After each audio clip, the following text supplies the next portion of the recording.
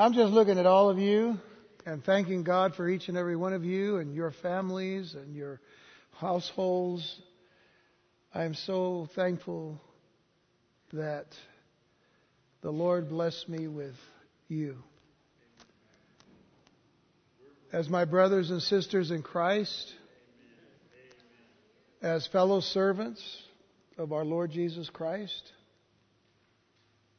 as those who have learned, and I think I'm still learning this from all of you too, those of you who have learned how to come alongside of someone and love them in their pain and in their sorrows and in their troubles, as well as rejoice in all of their victories. This is the church. This is the body of Christ. And I'm so thankful. I'm privileged. I'm blessed. I'm humbled before God with this task ahead of us each and every day and every week of coming to God's Word, of learning of Him and growing in Him together, and realizing that we have a lot to do until the day of Jesus Christ. The good thing is we don't do it by ourselves. We do it together. We do it together. We've struggled this year, many of us. And it continues. Our dear brother, Pastor Joe Rosales from Ancient Paz Christian Church, who was our Spanish pastor for many years here at Calvary. His mother passed away this week, and I just encourage you to pray for him and his family. He's such a dear brother, and his wife Sylvia. Some of you who know Sylvia know that she's been in a wheelchair. She's kind of bedridden right now, and she needs prayer. Joe recently actually had a sister that passed away as well. So it's been a tough year. Bonnie Seta, who comes on Wednesday nights, she's not here tonight, but she was letting me know today that her husband Martin's grandmother passed away, and they're going to ask Pastor George. He's going to do the service for them this Friday. But pray for the Seta family, if you will. CERA. Pray for Judy Ryback. She's back in intensive care. It's just a tremendous struggle. They had to put her back on the respirator. So it's kind of still a struggle for her. They're still monitoring her heart as well, and needing for her to wake up, and it's been really tough for Sig, and with the grandkids that they have to take care of, and we need to pray for that family because Sig is 80 plus years old and Judy's getting there, and they've actually taken this responsibility of taking care of their grandkids. And it's been tough. So we need to pray for them. And we have the men's prayer evening, the evening of prayer, our prayer time on Friday night. That I want you all, especially ladies, pray for this group of men gathering together this Friday night. We're going to come and pray and learn about prayer. We're going to worship the Lord, and we need to really light a fire under the men of this church. Not that they need it, I mean, they do. We all do. But we need to pray. We need to pray for them because, we're living in the last days. And I can't emphasize it enough that living in the last days should change our way of thinking about how we live our lives as believers. Especially when too often our focus is so much on ourselves. And I'm not saying that to spank you. I'm saying that because it's true. We all go through that. We all have bills to pay. We all have deadlines to meet. Sometimes we don't meet them. And it gets hard. We have a God that loves us so much. We got to go to Him. I don't know that we're going to Him as much as we ought to. So we got to do that. So we got to light the fire under the men, because the men have been given the responsibility by God in His Word to be the leaders in this church. And we need to start doing that. Wholesale. Not just a few, but wholesale. Because if we'll be leaders in our homes and leaders in our families, we will be leaders in the church. So, let's pray.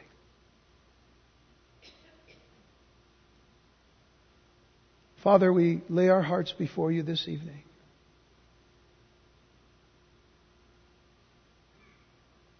And we confess, Lord, the times of selfishness, Lord, that we oftentimes exhibit.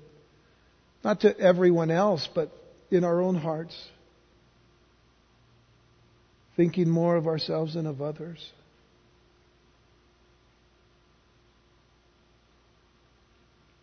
And at times, Lord, thinking in terms of unbelief rather than in trust.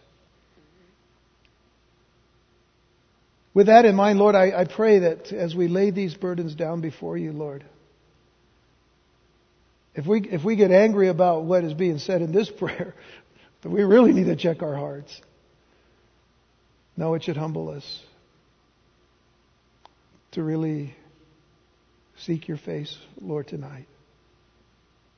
That You would radically change us because of the days and times in which we live. But simply because we are Your children. Simply because we are Your servants. We are Your followers. We're Your disciples. We're Your servants. We're Your learners. Lord, we're the extension of Your love and grace in this world. But let that love and grace and mercy begin in our homes. Let it begin in our hearts. Let it begin, Lord, where it helps and hurts the most. We pray for Judy and Sig, Lord, because, boy, they really need just a move of Your Holy Spirit, a miracle, Lord God, which You alone can do to heal Judy, Lord. Give her strength and life once again. To enjoy, Lord, these years of their lives, Sig's and Judy's lives together. We pray for Bonnie's family, Bonnie Martin's family, and Pastor Joe Rosales' family, Lord, in their times of grief.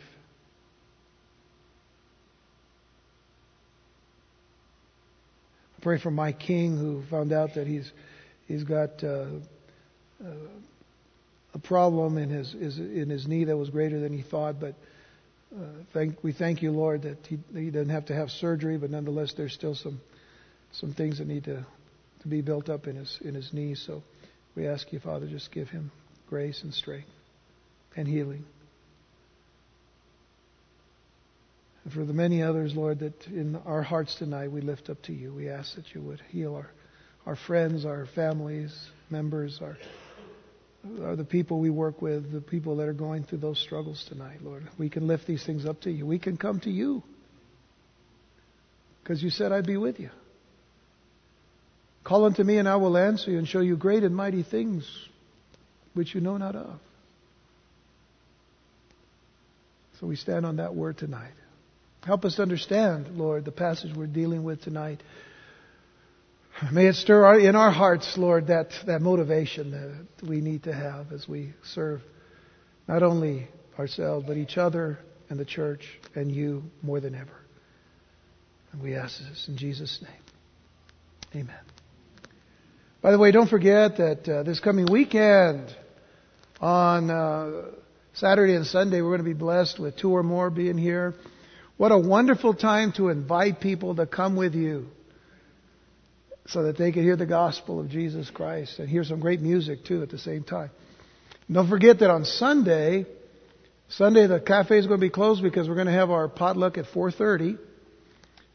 Bring your best dish. I am waiting. I'm going to have a fork in hand. because I want to taste everything you bring. We're going to have to run a little bit this week before then. About half a mile or something like that. But anyway. But I'm going to do what I can to get ready because I want to taste everything you guys bring and make, okay? So I'm going to try my best. Monday, I don't know what's going to happen, but, we'll leave that in the Lord's hands. 6 o'clock, we're going to have our night of worship, Sunday. So please, please, please come and enjoy. And even if you don't bring a dish, we want you to be here. Because the blessing isn't so much the food, it's the fellowship. And what we're going to be able to do as far as worshiping the Lord together. So don't forget that on Sunday night. Now they'll be here on Saturday night for the service and then also on Sunday morning as well. So bring people to church. Bring them with you. People need the Lord.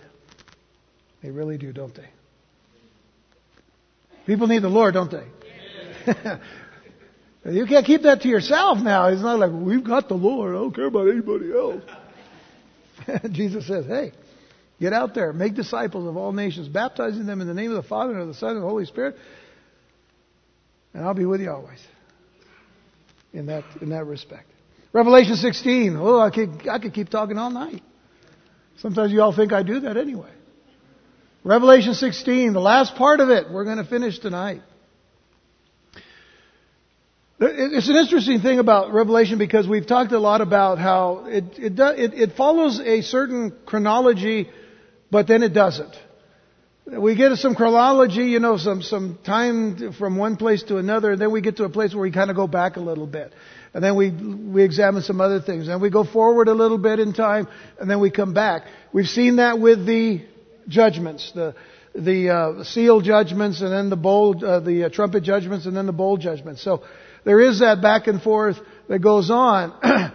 We've referred, as we've been going through the bowl judgments, back to the trumpet judgments that coincide with the bowl judgments, whereas the trumpet judgments were a little bit lighter. Then later on comes the greater judgment, and it's and it covers more. In other words, it's a greater judgment. Have you ever thought that when those judgments are given in the Scriptures, a little bit of judgment is given to say, "Hey, wake up and get right with me." God's saying that, but then the judgment gets a little greater. And then what happens? He says, hey, I'm still God and I'm still in control, but you need to come to me because the next judgment, the next series of judgments is not going to be fun at all. And then the people reject the Lord and He has to then come with that last judgment. This is what we see here in chapter 16. All of the bowls are poured out in this one chapter. Now we are going to go back, as we get to chapter 17 and see the more detailed explanation of these last days that John is seeing. But the important thing here for us to realize is that how similar this is to the way that God, in His loving kindness toward His own people Israel, judged them. He judged them by He said, I got to judge you because you're not doing this or that. And then, it kind of brought them back to Him. But then they would do things again, and then He had to put a heavier judgment on them and said, look, return back to me and I'll deliver you. But then they rebelled more, and then what happened? They went into captivity. So this is just showing us the mercies of God in a time where, listen, we're living, as we say so often, in the last days. We look at the news and we see all of these locations and all of these places and all of these nations being mentioned that you think, they're mentioned in the Bible. Notwithstanding just the Middle East itself and Israel and Jerusalem itself. But everything else, the geopolitical turmoil that's going on around the world today, all of it is going to be focused back on that little strip of land called Israel today. And all the land that was promised to them by God, that He said, I'm going to restore to them, it takes us all the way over to the Euphrates River, mentioned in our text. This first part of the text. So now we get to verse 17, but we're going to start with verse 16. Again, because we need to make the connection here. of what's taking place before the seventh bowl is poured out. So it says they gathered them together to the place called in Hebrew Armageddon. Who gathered what? The unclean spirits of verses 13 and 14 were commissioned to gather the nations together to war against God at a place called Har Megiddo. So they gathered them together. And then the seventh angel poured out his bowl into the air. And a loud voice came out of the temple of heaven from the throne saying, "It is done." That is the voice of God. It is done. And there were noises and thunderings and lightnings. Sounds kind of interesting and familiar, doesn't it? Where else did we hear thunderings and lightnings and voices? At Mount Sinai, when God gave the law. We've got to remember, God's law does not get canceled out. What did Jesus say? I didn't come to destroy the law, I came to fulfill it. And there was a great earthquake, such a mighty and great earthquake as had not occurred since men were on the earth. And now the great city was divided into three parts. The great city, of course, is Babylon. And the cities of the nations fell. And great Babylon was remembered before God to give her the cup of the wine of the fierceness of His wrath. And then every island fled away and the mountains were not found. And great hail from heaven fell upon men. Have you noticed the word great here? There's a lot of great in this chapter. A lot of great things. We'll talk about it later. Great hail from heaven fell upon men, each hailstone about the weight of a talent. A talent, oh, I'll talk about it later. No, I'll tell you now. It's 100 pounds. It's about 100 pounds. Can you imagine a hailstone 100 pounds? That's a pretty big hailstone, man. I'd be running. Men blasphemed God because of the plague of the hail, since that plague was exceedingly great.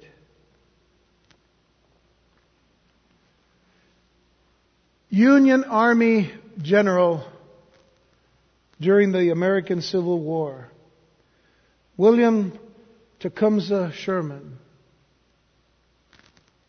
who succeeded General Ulysses S. Grant as commander of the Western Theater of that war in 1864, is credited with a very short and succinct quote that was actually a part of a larger speech that Sherman gave to the graduating class of the Michigan Military Academy in June of 1879.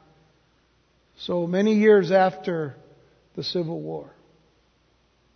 And while it has been quoted and misquoted into many variations, the three small simple words at the end of this quote that I give you remain the same. And this is what he said. He said to these graduates of a military academy, he said, I've been where you are now, and I know just how you feel. It's entirely natural that there should beat in the breast of every one of you a hope and desire that someday you can use the skill you have acquired here. Suppress it. You don't know the horrible aspects of war. I've been through 2 wars and I know. I've seen cities and homes in ashes. I've seen thousands of men lying on the ground, their dead faces looking up at the skies. And then he said this, I tell you, war is hell.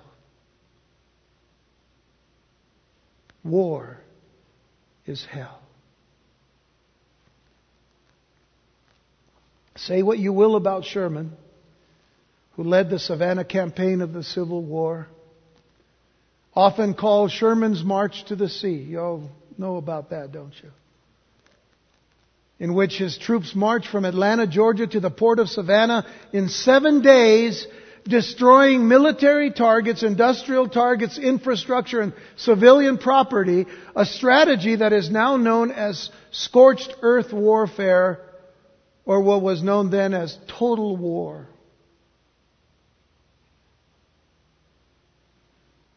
But his many statements about the reality of war and its devastation reveal a heart of a person who saw no real glory in war.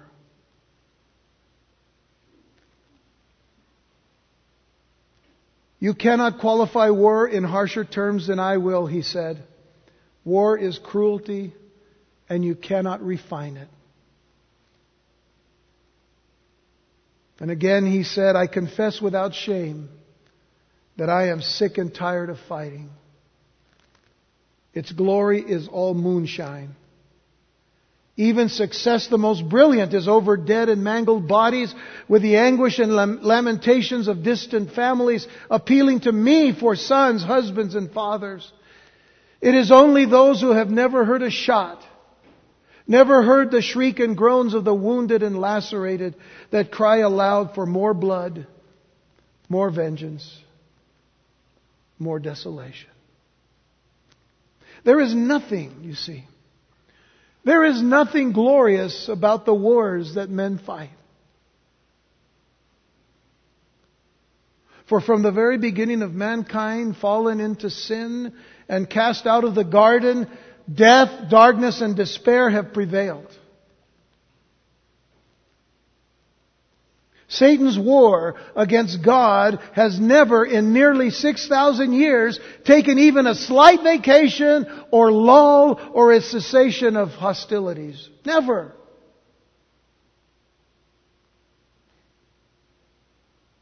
Satan doesn't take a break when Christmas time comes.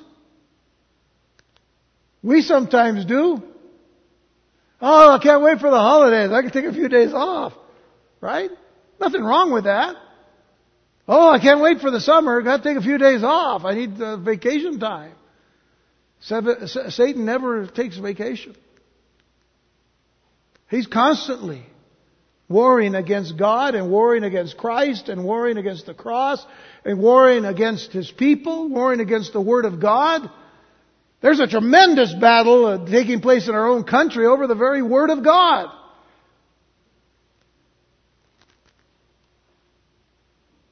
Cain wars against his brother Abel, and the first casualty of war is a righteous man whose only fault, quote unquote, as it were, was his consecration and obedient commitment to his God. And to some extent, every seed of this war is carried in the hearts and minds of those who blindly and sometimes unknowingly follow in Satan's animosity toward our God. The enemy of our very souls never sleeps in trying and testing our defenses for weaknesses that can bring us to surrender our devotion to the Lord and silence our testimony of Jesus Christ and the cross, which should help us to understand better the words of Psalm 2. Now, I know I quoted this last week, but I want you to see it again. Why? Why do the nations rage and the people plot a vain thing? I mean, as we said last time, it is a vain thing to plot a war against God, isn't it? But why? Well, there's the question. Why do the nations rage and the people plot a vain thing? I want you to notice the kings of the earth. We were talking about the kings of the east, right, the other day? Which represent many nations, not just one nation. The kings of the earth set themselves. In other words, that phrase set themselves means they stand fast against.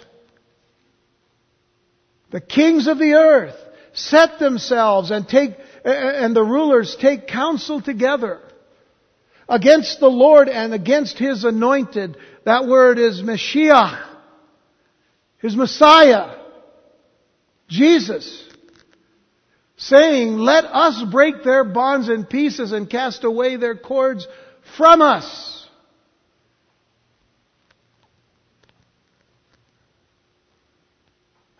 Jesus said, "You shall know the truth, and the truth shall set you free." The world considers that what Jesus does and what God does is actually imprison us and binds us. So they think that their war against God is one of breaking the bonds so that we can just be free to do whatever we want to do, the way we want to do it, however we want it to be happening in our own lives. We establish it all because really there's no God but me.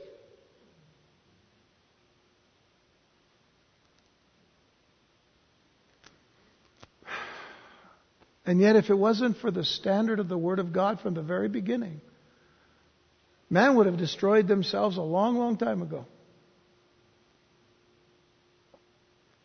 A very long time ago.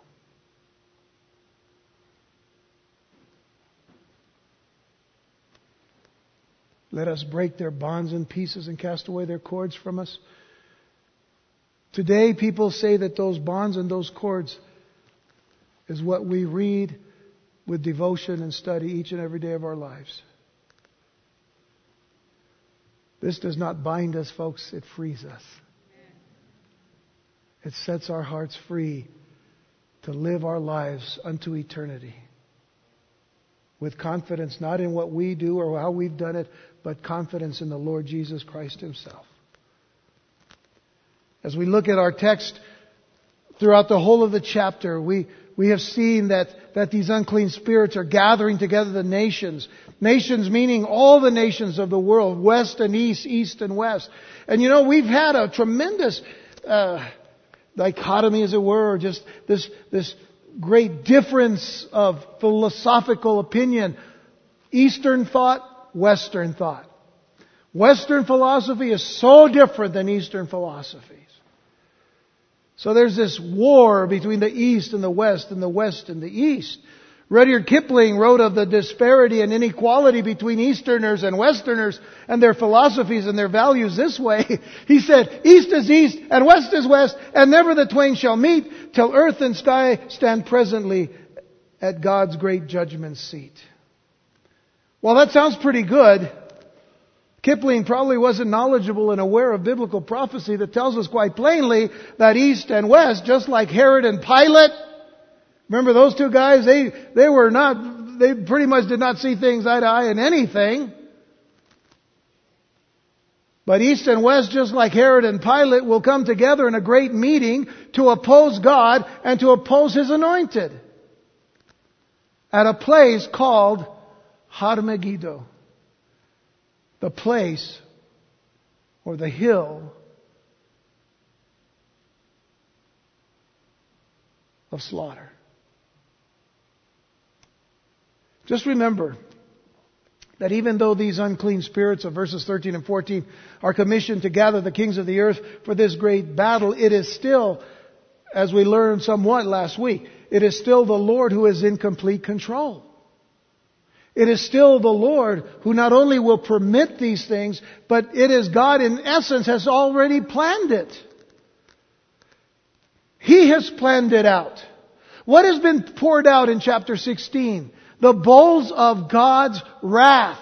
And not only the bowls of God's wrath, but it is the bowls of the fierceness of the wrath of God poured out upon the rebellious, Christ-rejecting world that is to come. Our God has poured out the bowls of His wrath after plenty of warning to all, and now He follows through. The time has come. The time has come. It is done. That's what He says. From the throne it says, it is done. Look at that in verse 17 again. The seventh angel poured out his bowl into the air, though. If you'll notice, this is very important. He pours it out into the air, and a loud voice came out of the temple from heaven, or of heaven from the throne, saying, "It is done." Folks, it is not the same phrase as "it is finished." It's different. The last judgment of God, which this is of course describing because it says this is it.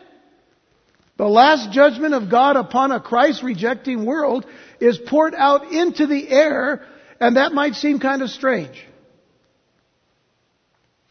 But when you read Ephesians chapter 2, verses 1 and 2, it all becomes much clearer who that last judgment is to be upon.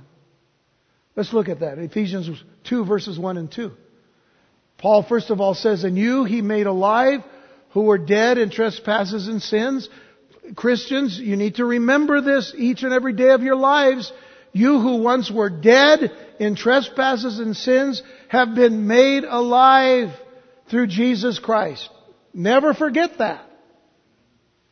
But then he says this, "In which you once walked according to the course of this world." Now, I got to go back. He says, "You were dead in trespasses and sins, in which you once walked according to the course of this world, according," notice, "to the prince of the power of the air, the spirit who now works in the sons of disobedience." We know that Satan is the prince of the power of the air.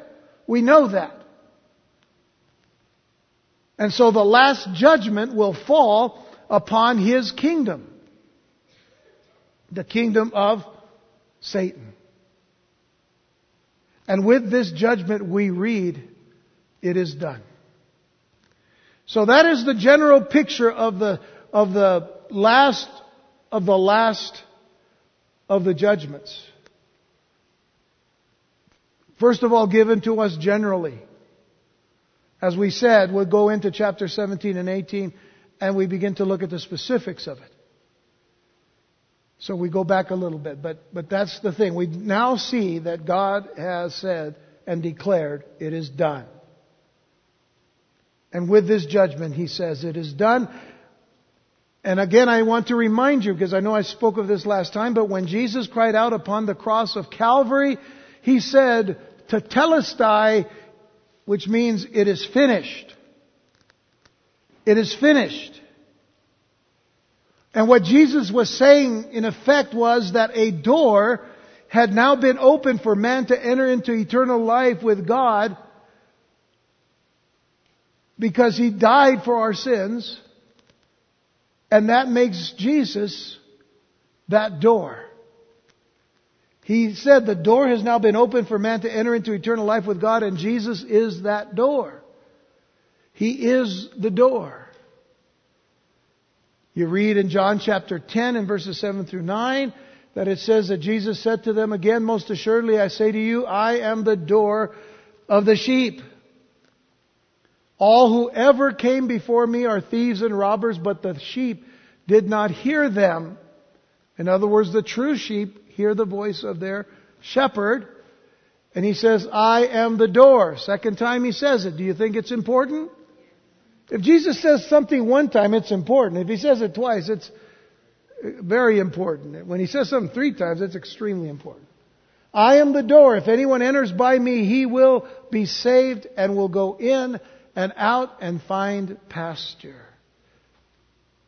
But now, the words that we read in verse 17 of our text, Revelation 16, brings us to a far different meaning.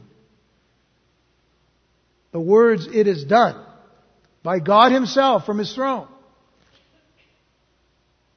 tells us this. Now the door of opportunity for man to enter into that relationship with God is closed. And all that remains is the sentencing of man for his rebellion. You know what one of the pictures of that is? Talked about it last week as well. The ark that God commanded Noah to build.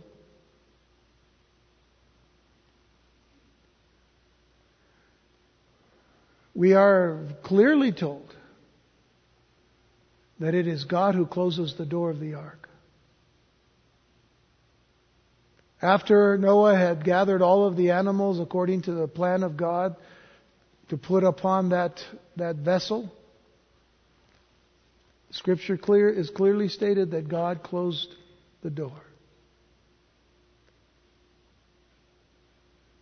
And no one at that point could go in or out. Remember with Jesus? He's the door, and we can go in and out of pasture. We're there. We're safe because of our shepherd. But this picture says, hey, door's closed. The opportunity's gone. The summer has come. The harvest is ended. And people are not saved. The question that some people need to ask is, will I endure? Will I be able to endure the final wrath of God at Megiddo then? Or will I embrace the finished work of Jesus Christ on the cross of Calvary now? See, we don't think in those terms today because we think we have enough time. Some people think, oh no, I don't need to go to church now. I'm having too much fun in this world. That's the problem. You're having too much fun in this world. We need to realize that God said we're not of this world.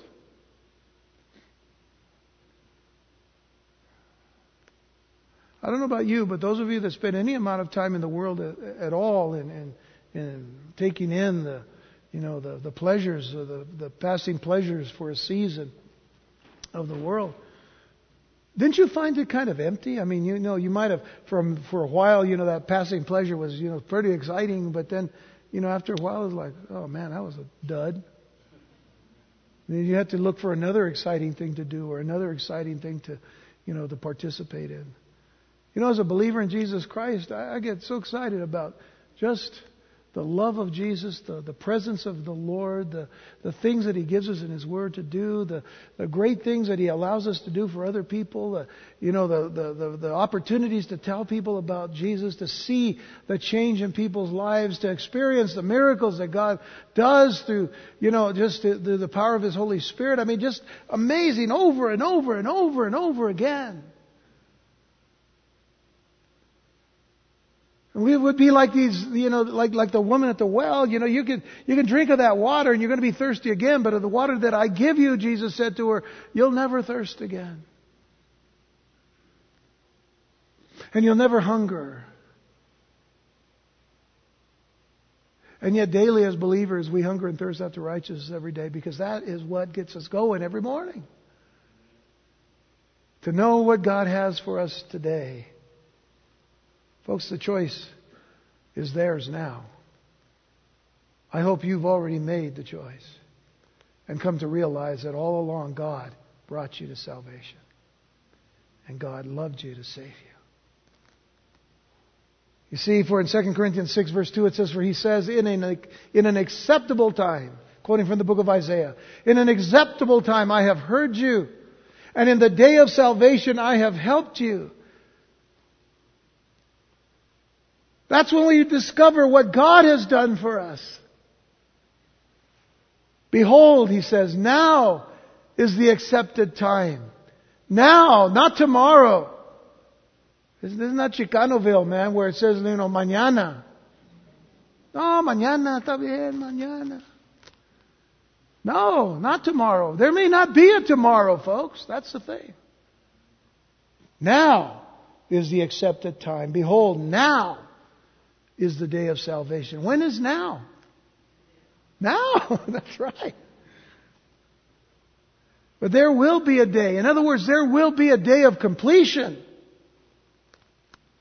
I want you to remember these two verses. First of all, Revelation 10 verse 7, it said, but in the days of the sounding of the seventh angel. Now this is the seventh trumpet that brings in the 7 bowls of wrath.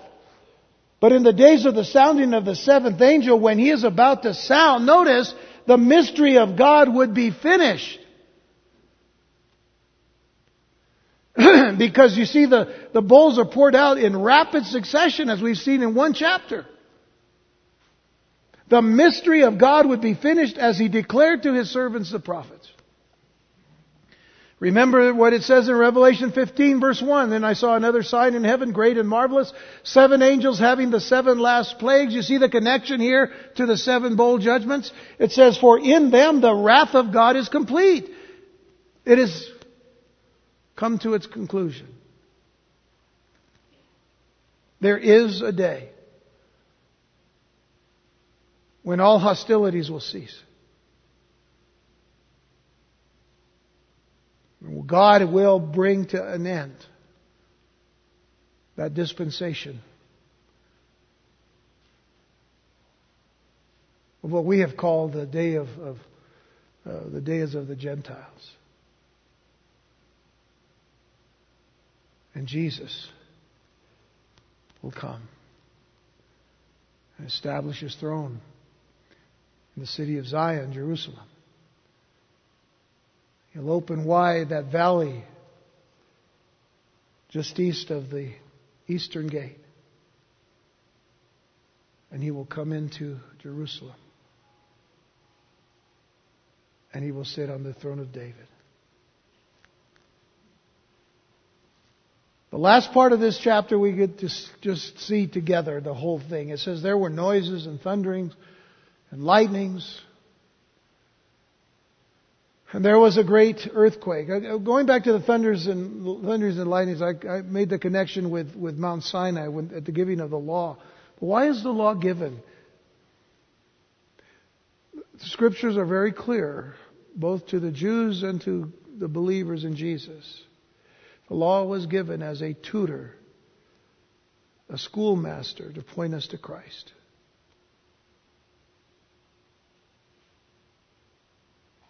So, what has been disobeyed for centuries? The law. What has man tried to change for their own benefits so that they can do their sins the way they feel, that God is really not really going to judge them for, because, God's a good God and He's not going to judge anyone. Change the law. What this is telling us that from the time that the law was given to the time that we are seeing the last judgment of God, the law hasn't changed. Do you understand that? The law doesn't change. Psalm 19 tells us that the law of the Lord is perfect. The law of the Lord is, if it's perfect, it is complete. Remember that the necessity of understanding perfect in the Scriptures is completeness, wholeness. We know it in one Hebrew word, shalom. I mean, you can use it as a greeting if you like. That's fine. That's the way it should be. But what we are saying to someone is, oh, may God's wholeness and completeness and blessing of perfection and be upon you. So there were noises and thunderings and lightnings, which means there will be. And there was a great earthquake. Again, remember that John is just retelling what he is given in a vision of the time yet to come. And there was a great earthquake, such a mighty and great earthquake as had not occurred since men were on the earth. A great earthquake. Remember that word great, how prominent it is here in this chapter. And now the great city was divided into three parts, and the cities of the nations fell. We'll deal with this a little bit more in chapter 17 and 18. But the great city was divided into three parts, and the cities of the nations fell, and great Babylon was remembered before God to give her the cup of the wine of the fierceness of His wrath. If we take Babylon back to its inception, where is Babylon? In the plains of Babel, by the Euphrates River.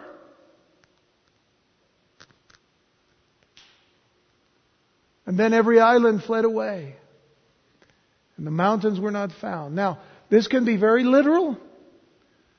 That with that great earthquake, much of the topography of the earth is going to change.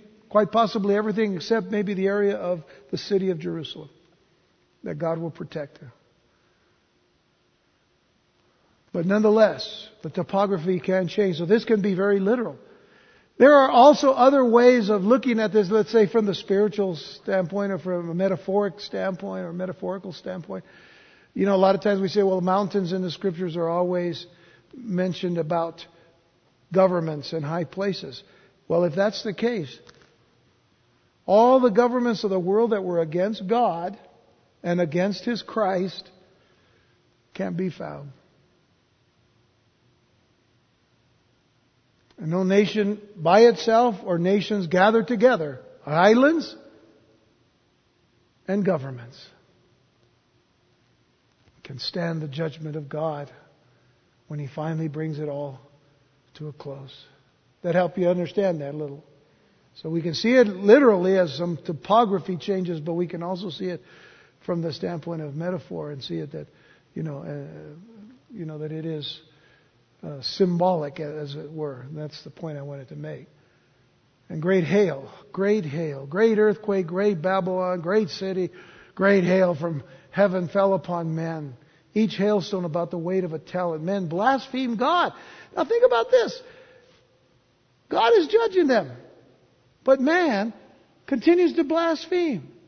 Man blasphemed God because of the plague of the hail, since that plague was exceedingly great. What we see in this verse, or in these verses, I should say, is the final destruction of every religious, political, governmental, and educational institution that man has built apart from God.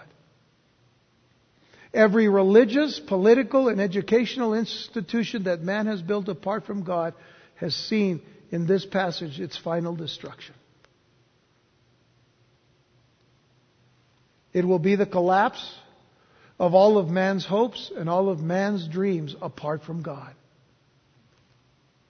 And even still, men will refuse to submit to God's rule, as we see here in verse 21, as men will continue to blaspheme the Lord because of the great hail. Now, it is quite significant to me, if I can go ahead, if you will, and speak on the plague of hail, before we go back and touch on a couple of other things, that hail has been an instrument of God's judgment against Egypt, in the book of Exodus, against the Canaanites, in the book of Joshua,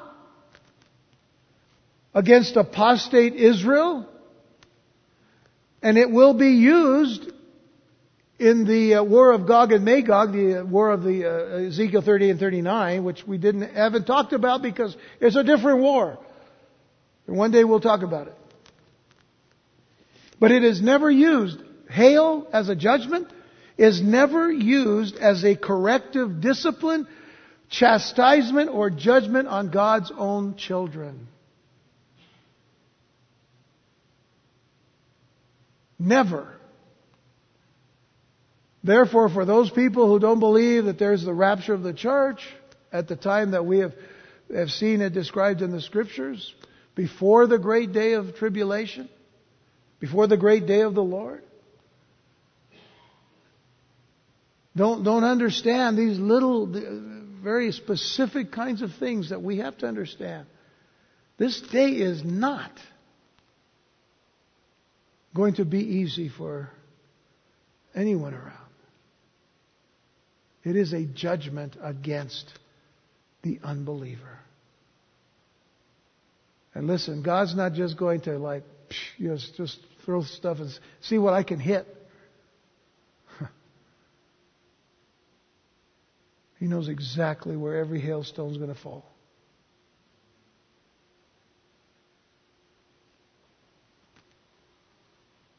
The hailstones, as I said, will weigh about 45 kilograms, which is approximately 100 pounds. That is what a weight of a talent is. So getting back to the earthquake mentioned in verse 18, the Apostle John was informed that this would be the greatest earthquake of all time, and the resulting description indicates that it will affect the whole earth, with the possible exception of the land of Israel and especially the city of Jerusalem. But as mentioned, the great city of Babylon will be split into 3 parts. And its fall will be described in more detail in chapter 17 and 18, so we'll study that starting next time. But what is more significant for us now is that which is said about Babylon being remembered before God. Think about that. How do you want to be remembered before God? How do you want to be remembered before God? Let me give you a little hint. As if I'm telling you how you should be remembered before God. Will we be remembered before God because of all the wonderful things we've done or the great wonderful things that we can do?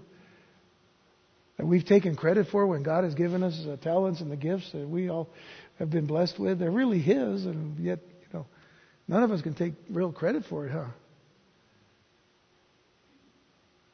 Or will we be remembered before God like the tax collector who, in that account that Jesus gave of the tax collector and the Pharisee at the steps of the temple, where the Pharisee was boasting of what, the great things he had and had done and all of this, and yet just, a stone's throw away, there's this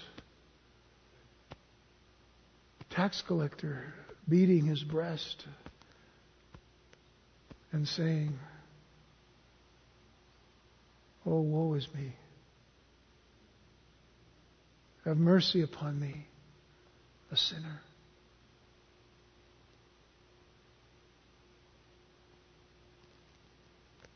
And yet, when we let Jesus come into our lives, when we receive the Lord, when we confess Jesus as our Lord and Savior, when we received Him as our God and our Lord, something was placed upon us.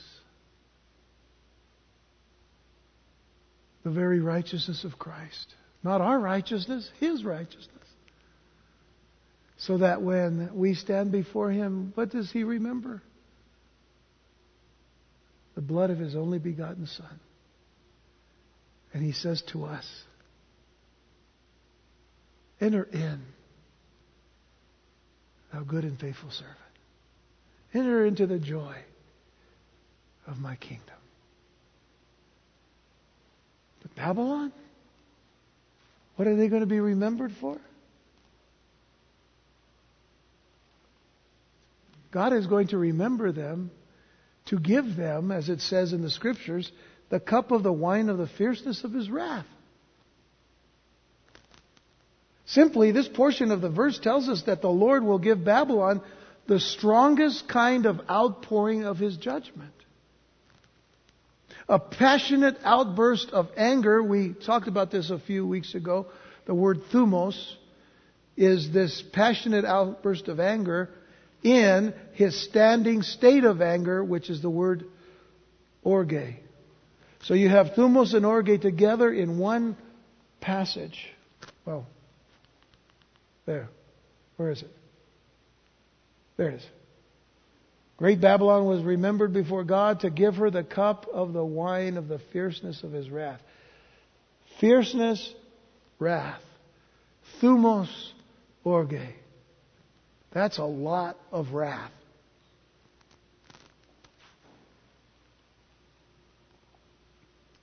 Consider, if you will, this description given by Isaiah. Think about this. Isaiah 24, verses 19 through 23. The earth is violently broken. The earth is split open. The earth is shaken exceedingly. Kind of sounds like where we're at here, right? The earth is shaken exceedingly. The earth shall reel to and fro like a drunkard. I'm not going to act that out for you. And shall totter like a hut. A hut that's not built on a firm foundation, so it's kind of teeter-tottering. Its transgression shall be heavy upon it, and it will fall and not rise again. It shall come to pass in that day, when it says that day, that's the day of the Lord. It shall come to pass in that day that the Lord will punish on high the host of exalted ones, and on the earth the kings of the earth. So now, do we have a connection with where we are here? And who's being spoken of? The kings of the earth, where? At the end, near the end, as it were, of this tribulation period.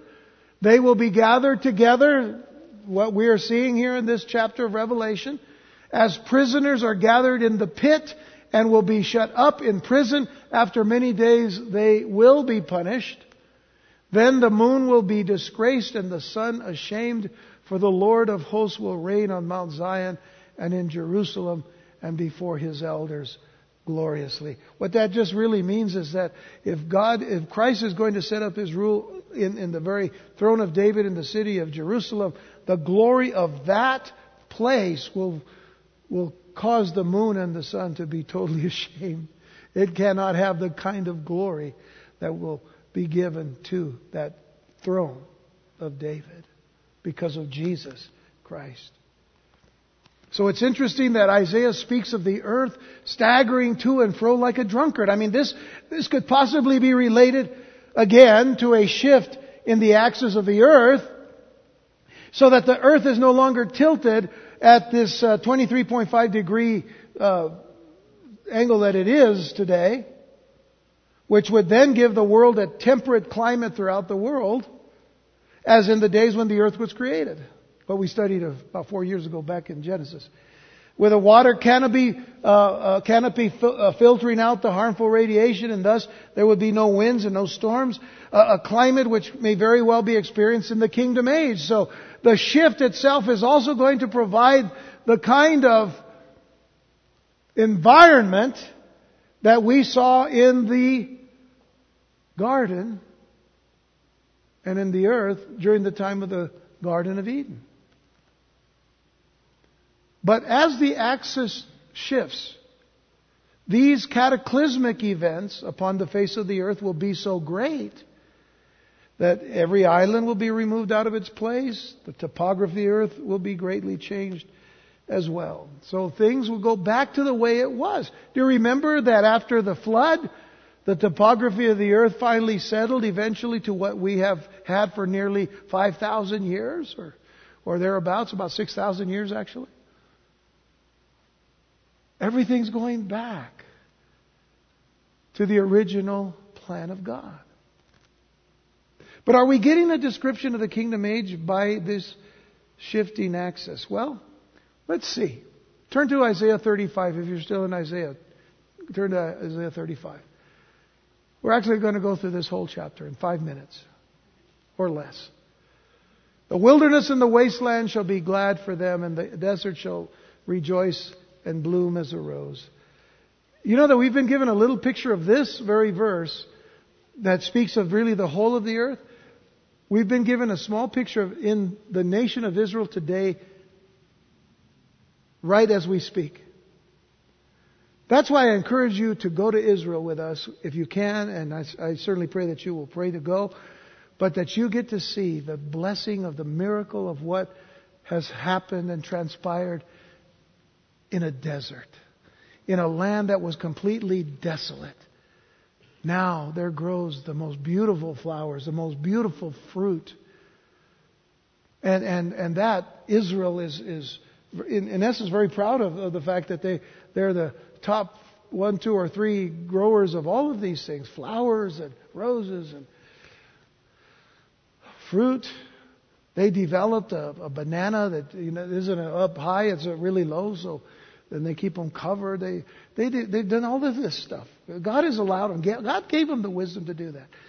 So, goes on and it says, it shall blossom abundantly and rejoice, even with joy and singing. As often as Israel gets attacked, as often as Israel gets, it goes through the struggles that it goes through, there's a joy in their hearts as Jews, as the children of God. I mean, it's not a somber land when you go there.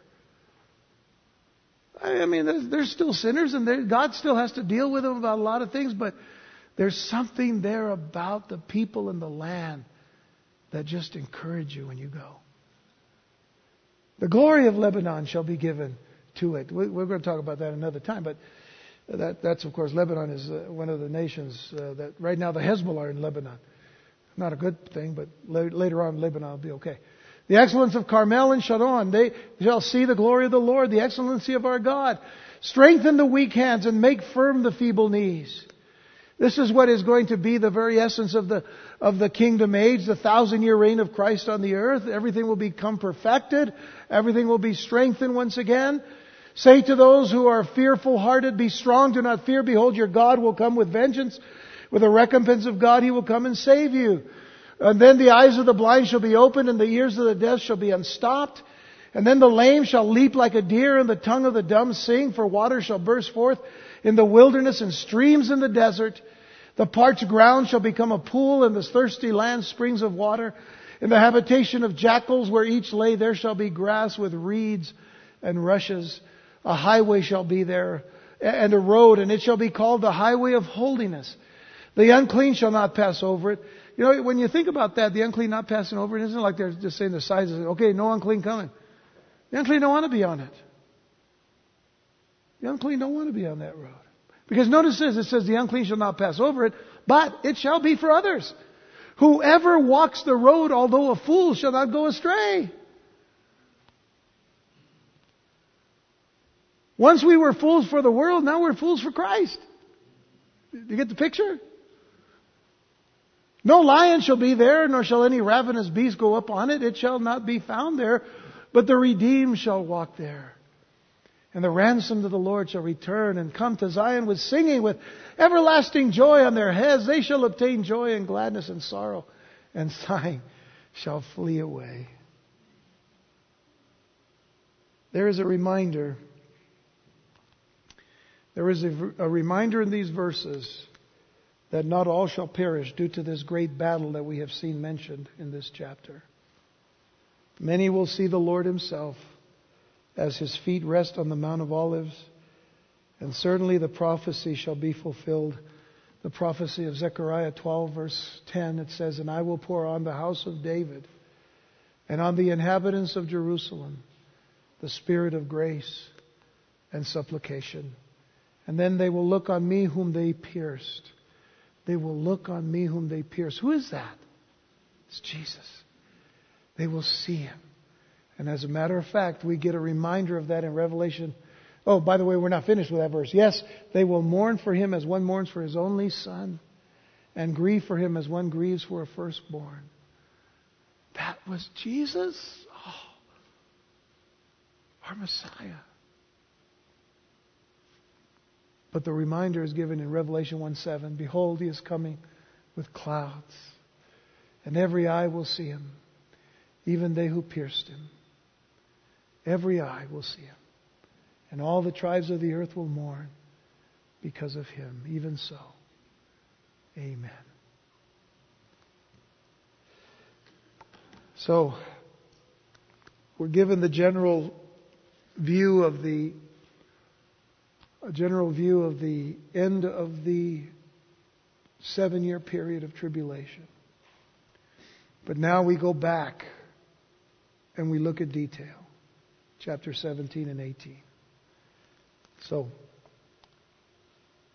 I hope and pray that we all know Jesus, that we're in love with Him, and that we're waiting for Him, and we're looking for Him.